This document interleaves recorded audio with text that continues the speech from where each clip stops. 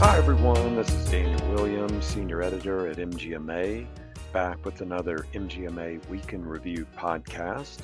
You may notice this week that my co host, Colleen Luckett, is not here. She has got a really exciting project that she's been working on for MGMA.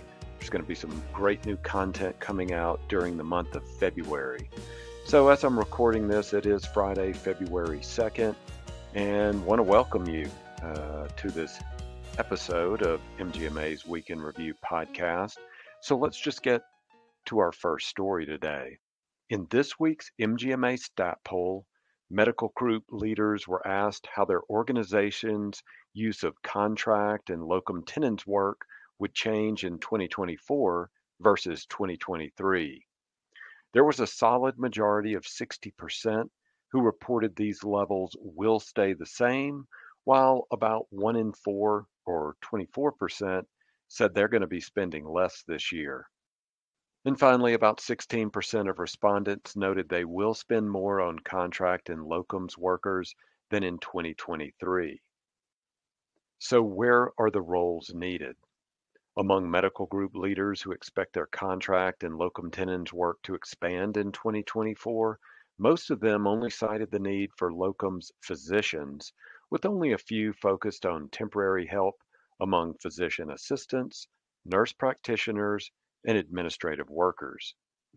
Among respondents who noted they will use fewer contract or locums workers, the range of needs was more varied, with medical group leaders focused primarily on finding radiologists, technologists, hospitalists, nurses, and OB/GYN physicians. And then finally, within the majority of respondents whose levels of contract locums work is likely to remain unchanged in 2024, the top positions sought were physicians, PAs, nurses, administrative staff, sonographers, and radiographers. And as you've heard me say many times on this MGMA Week in Review podcast, when referring to MGMA Stat, your contributions are vital to MGMA's ongoing work to provide great resources, education, and advocacy for medical group leaders. And if you want to be part of this effort, it's really easy. Just sign up for MGMA Stat and make your voice heard in our weekly polls. Here's how you do so. Sign up by texting STAT, S-T-A-T, to 33550, or visit mgma.com/stat. Polls are sent to your phone via text message. I'm part of that group. I don't vote because I'm not in a medical practice, but rather work with MGMA. But it's really easy. I get a text on Tuesdays reminding me what the poll's going to be this week. And then on Thursday, I get a second text. I can click right through to it and read the results of the MGMA stat poll. It's just that easy. So now let's go to our second and final story for this week. This story comes from our government affairs team in Washington, D.C. Due to political factors related to funding the federal government, Congress has yet to enact a fix for the 3.37% Medicare physician payment cut that took effect on January 1st, 2024, despite collective efforts from MGMA and other healthcare organizations. The government affairs team says they remain hopeful that a fix will happen in the near future. Addressing the 3.37% cut to the conversion factor remains MGMA's top priority. In addition, earlier this month, the Centers for Medicare and Medicaid Services finalized its prior authorization and interoperability rule, making numerous changes to the prior authorization process for Medicare Advantage and certain other health plans. With prior authorization continuously ranking as the most burdensome regulatory issue facing medical groups, we're supportive of this rule, which will help streamline and standardize the process.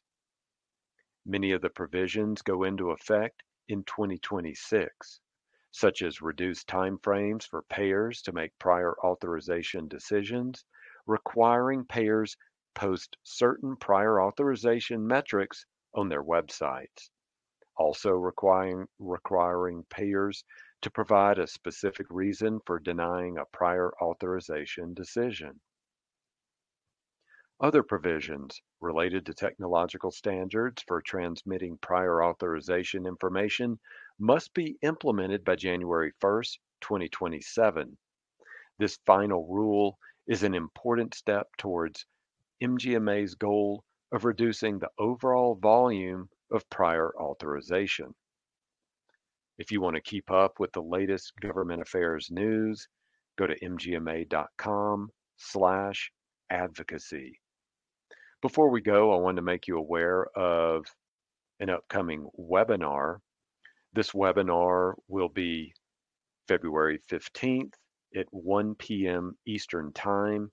It's titled Recreating the Wheel, Modernizing Hiring and Retention Strategies with Remote Employees. I had an opportunity to interview one of the hosts and presenters of this particular webinar, Ahmed Donawala. He's Senior Director of Sales at Edge, and he's got a really interesting story. We have an upcoming podcast that should be out next week. Then, if you've joined the webinar itself, you qualify for continuing education credits, and you can get your questions answered in real time from Ahmed and Veronica Villarreal, who has been a podcast guest. She is Chief Ambulatory Officer at DHR Health. This webinar is going to be February 15th at 1 p.m. Eastern Time.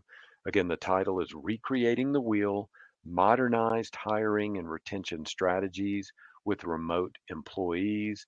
There's some great strategies here on how to expand your staffing needs to the global environment. And the presenters in this webinar have some great strategies on how to make that happen.